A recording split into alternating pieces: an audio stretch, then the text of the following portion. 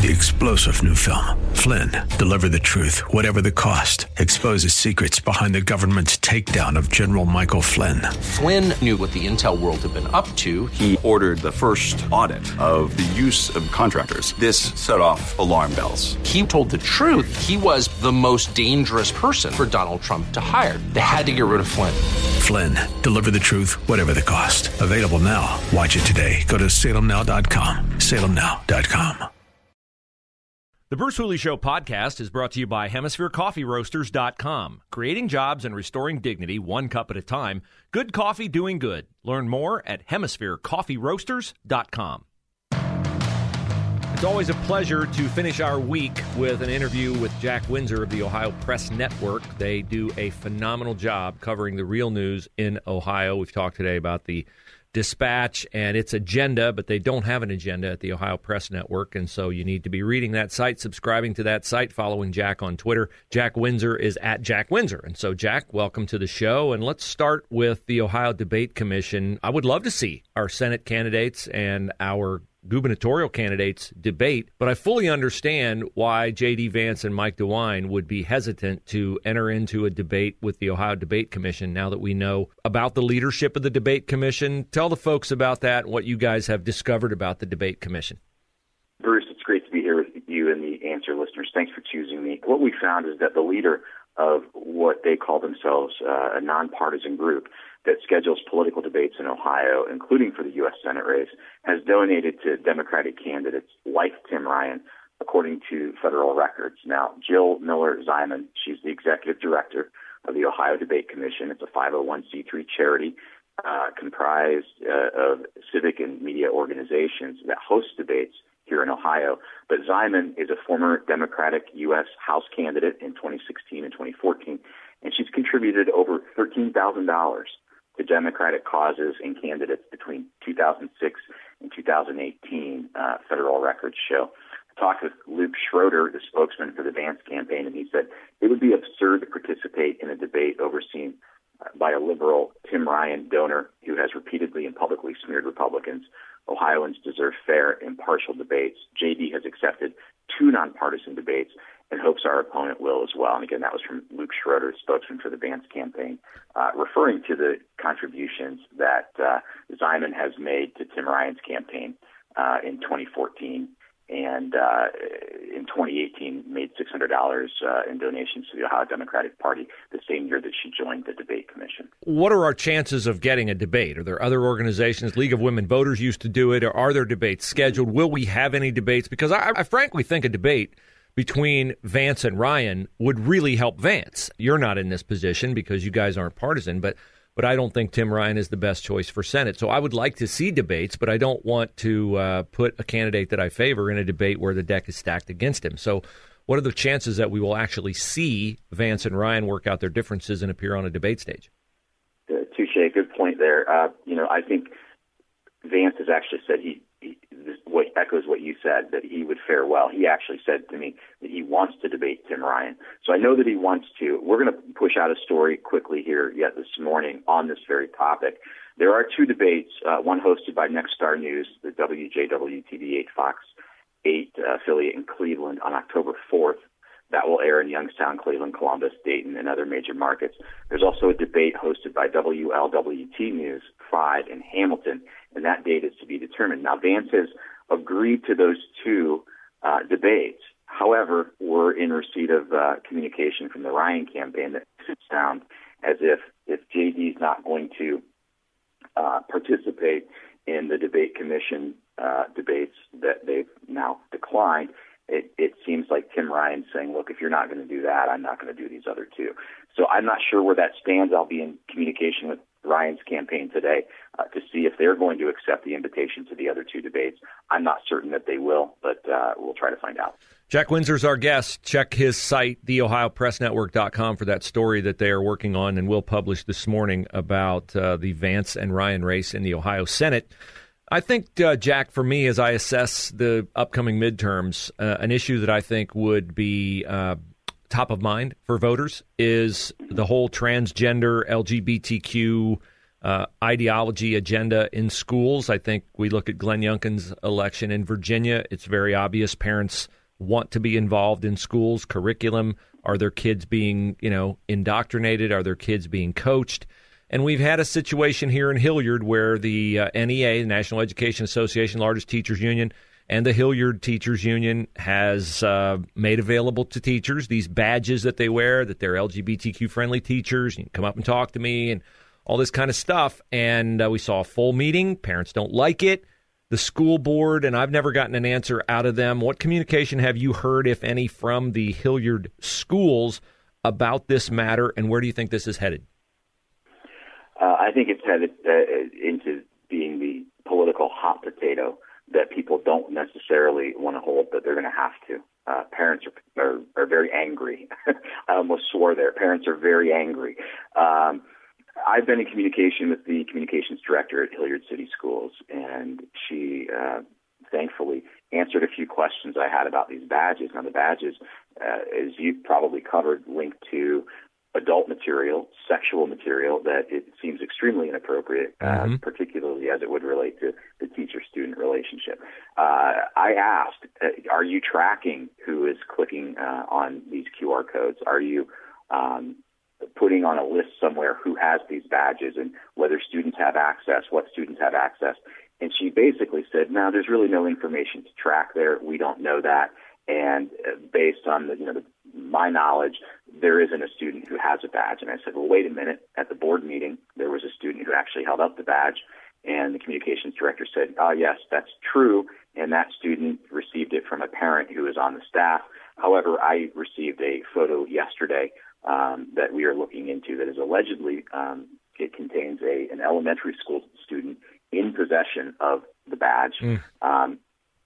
Apparently she was attending a running club and had to use the bathroom, so the teacher gave the student the badge, and the student was photographed with the badge. So in that case, it would be an elementary school student in possession of this badge that has the QR code.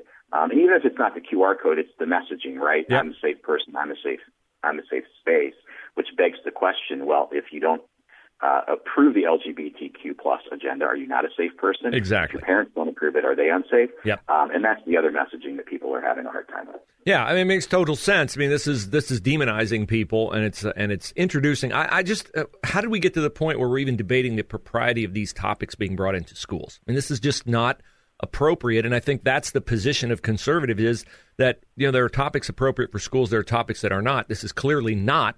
And why is this something that we have to even talk about in schools when we're supposed to be about education? And this is something that can be taken care of at the General Assembly level with a signed law. And so what I want to know, it's great for parents to get involved, but where is the leadership in the Ohio General Assembly on the Senate side and on the House side?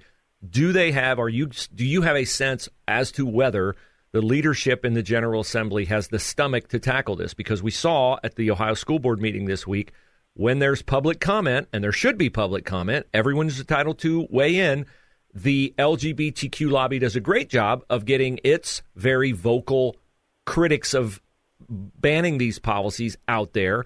But the conservative lobby is sometimes retarded in its willingness to go out there and take a stand because, the labels are coming and the shouting is coming and all those kinds of things. So it's going to have to be fortitude on the part of our legislators. Do you sense that is there? I sense that it will be. The question they're going to have to answer and that parents need to ask is, whose kids are they? Are they our kids, or are they the school's kids? And are you going to do anything about it? That's the question. Look, you can go down and argue both sides of this. If you remember, there was a bill in the legislature on medical freedom, and that bill basically said we don't want to be forced to take a jab. And tons of people showed up in support of that bill, thousands, probably one of the biggest shows of support ever. The bill didn't pass. So it's okay if people on the opposite side show up, because the legislature has a history of acting on whatever principle they want to act on. So whoever shows up and talks, that's great. But at the end of the day, if you are a Republican supermajority and you believe in parents' rights and you believe in limited government, I think the answer is simple. But I think parents and community members need to ask those questions of representatives and senators who are about to be elected in November. Whose kids are they, and what are you going to do about it? Jack Windsor's with the Ohio Press Network. Follow him on Twitter at Jack Windsor, Windsor, theohiopressnetwork.com. I got about a minute left. I ran a TV story about Akron Children's Hospital, gender-affirming care. I know it happens at Cincinnati Children's. I know Nationwide Children's is all in on it. We've seen the Vanderbilt situation blow up when Matt Walsh shone light on it. Do you sense that there is a coming expansion of this examination of these kinds of clinics and the damage that a lot of us believe they inflict on kids? I think that it is coming, and I think it needs to come. The question we have to ask is, how far does it go? I know that there are, as you mentioned, Akron, Cincinnati, and other children's hospitals in the Children's Hospital Network in Ohio that have private conversations with kids, and it goes something like this. Do you want me to call you a pronoun different than what I call you in front of your parents?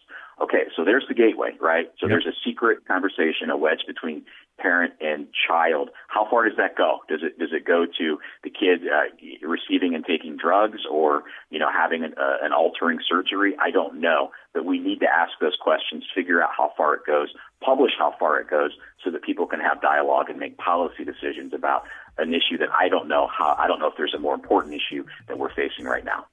Jack, I agree totally. That's why I feel good about you being on the case. Read Jack Windsor, theohiopressnetwork.com, on Twitter at Jack Windsor. Jack, have a great weekend. You too, Bruce. God bless you. Thanks for choosing me today.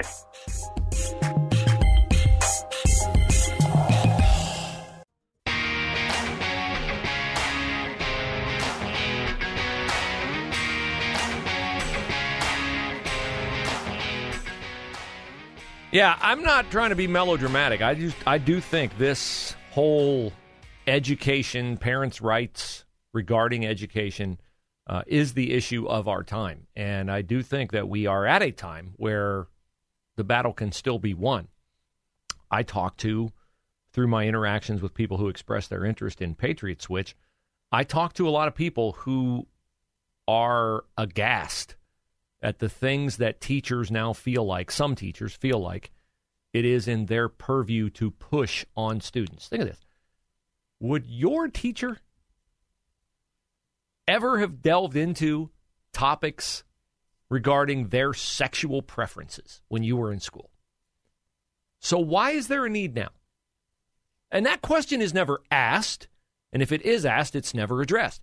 And it's always positioned as if objecting to the effort to expose kids to these kinds of topics is going to somehow harm the kids. That it's a given that it's going to harm the kids. That, well, if you don't allow this child to find a like-minded person who is not their parent, but has influence over them, then this child will be all alone, and this child will harm themselves. Now, we certainly never, ever, ever want that to happen. But we also, I fear, can err on the side of assuming the worst and never allowing kids the time, the space to resolve these issues inside their own families or inside their own minds. We are in an era where permissiveness and allowing people to explore their true identity, and you can be anything. And I see some merit in some of that. But I also see, like with everything, some danger in some of that.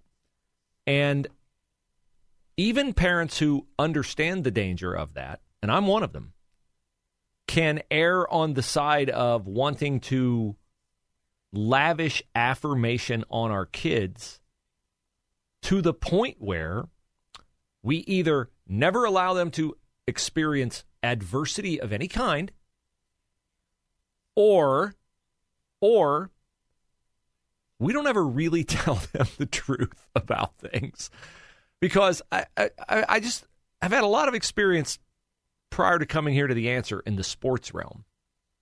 And I talk to a lot of coaches, a lot of high school coaches, a lot of feedback they get is or the feedback they give me is, it's really hard to be a high school coach now because why? Because the kids are different? Not really. The parents are different. Kids are always the same. Kids are the same. Parents are different. If kids are different, it's because the parents are different, because the parents want to intervene on behalf of the kids. I don't ever remember, not just my parents, but in my era, parents intervening on the part of kids about something as innocuous as just who's playing and who's not. It was like, if you're not playing, it's because you're not good enough. And we are very resistant now to just telling our kids, you need to work harder. You haven't worked hard enough to deserve the expectations you have. Or, you know what? Maybe you have worked hard enough and the other person's just better than you, because we're afraid it'll hurt their feelings. It'll scar them. They won't think we love them. There's a verse in Proverbs that has hit me with a great deal of impact, and it is, blows and wounds cleanse away evil, and beatings purge the inmost being. That's not a fun verse. Bruce. Blows and wounds cleanse away evil, and beatings purge the inmost being. Well, what is it saying? It's saying adversity has a purpose. Adversity has a purpose, and it can be a cleansing purpose. But we don't do that now, and heaven forbid, we don't affirm kids in whatever kind of whacked ideas they have. I was talking before we visited with Jack about, if you don't think kids are followers, check out what they're wearing. And it's not a commentary on is it something you'd wear or not. It's the fact that if the popular kids are wearing it, then they're all wearing it, right? There is a herd mentality, not just among kids, but among humans. And so a lot of this transgender stuff, I asked a friend of mine from Haiti, he's a doctor in Haiti. I'm like, Dr. T, do you have transgender issues in Haiti? And he was like, wait, are you talking about like when a man thinks he's a woman? I'm like, yeah. He's like, we don't have that. We don't have that in Haiti. I'm like, why not? He's like, we're worried about whether we're going to be able to eat today. And we have so much prosperity here, so much luxury here, and so much entitlement here, that we just feel like any kind of adversity or any kind of truth that like you might not be good enough to do what you think you want to do is viewed as, well, pick your adjective. It's bigoted, it's hatred, it's intolerant, it's, whatever. So, Alan, you've experienced this phenomenon. You're kind of my era. You grew up when I did. Your view, I doubt your parents were like, why don't you let Alan play more? I had to earn it. Yeah, of course. I had to work my butt off. And I wasn't a great athlete. And now they just, the concept of earning it is a foreign concept. It really is. Well, these are parents, too, that coddle like we're talking about, that think the kids don't keep score. They don't keep score at your soccer game. All right. The kids are keeping score. Yeah, whoever came up with the idea that everybody gets a trophy, that didn't help us. That didn't help us any. Now, my friends in Hilliard who are fighting this fight with the school badges, Lisa Chafee, Parents' Rights and Education, Omar Tarazi is a candidate for the Ohio State House to represent Hilliard. You better elect Omar if you are a conservative Republican and you want to get things done. They were on Fox News, early morning news today, and I will have for you after our bottom of the hour break what they had to say. And it's really, are you happy now in Hilliard, Superintendent Dave Stewart? Are you happy that you are being held up on the Daily Wire, Chris Rufo's Substack, Fox News? Are you happy that under your leadership, you have allowed teachers to expose to students access to, well, it's pornographic information via the QR codes on the back of these badges being worn by NEA members? And, oh, by the way, a half hour from now, guess who is speaking to the NEA? Yeah, that's right. That'd be your president, Joe Biden. So if, I'm sure he's going to get up there and say, now, you guys got to stop with this LGBTQ agenda nonsense. All right, hold your breath for that. No, he's going to get up there and glorify it, extol it, encourage it. Three-star general Michael J. Flynn, head of the Pentagon Intelligence Agency, knew all the government's dirty secrets. He was one of the most respected generals in the military. Flynn knew what the intel world had been up to. He understood its funding. He ordered the first audit of the use of contractors. This set off alarm bells. The explosive new documentary, Flynn, Deliver the Truth, Whatever the Cost, uncovers the facts behind this scandal. Flynn told the truth. He was the most dangerous person for Donald Trump to hire. I find out the worst enemy that I'm going to face in my life is right here in America. They took my assessment and they wanted me to change it. And I was like, I'm not changing it. They had to get rid of Flynn. With in-depth interviews, archival footage, and never-before-seen personal records of the man behind the headlines. I just felt like I was drowning. Flynn, Deliver the Truth, Whatever the Cost. Available now. Watch it today. Go to salemnow.com. salemnow.com.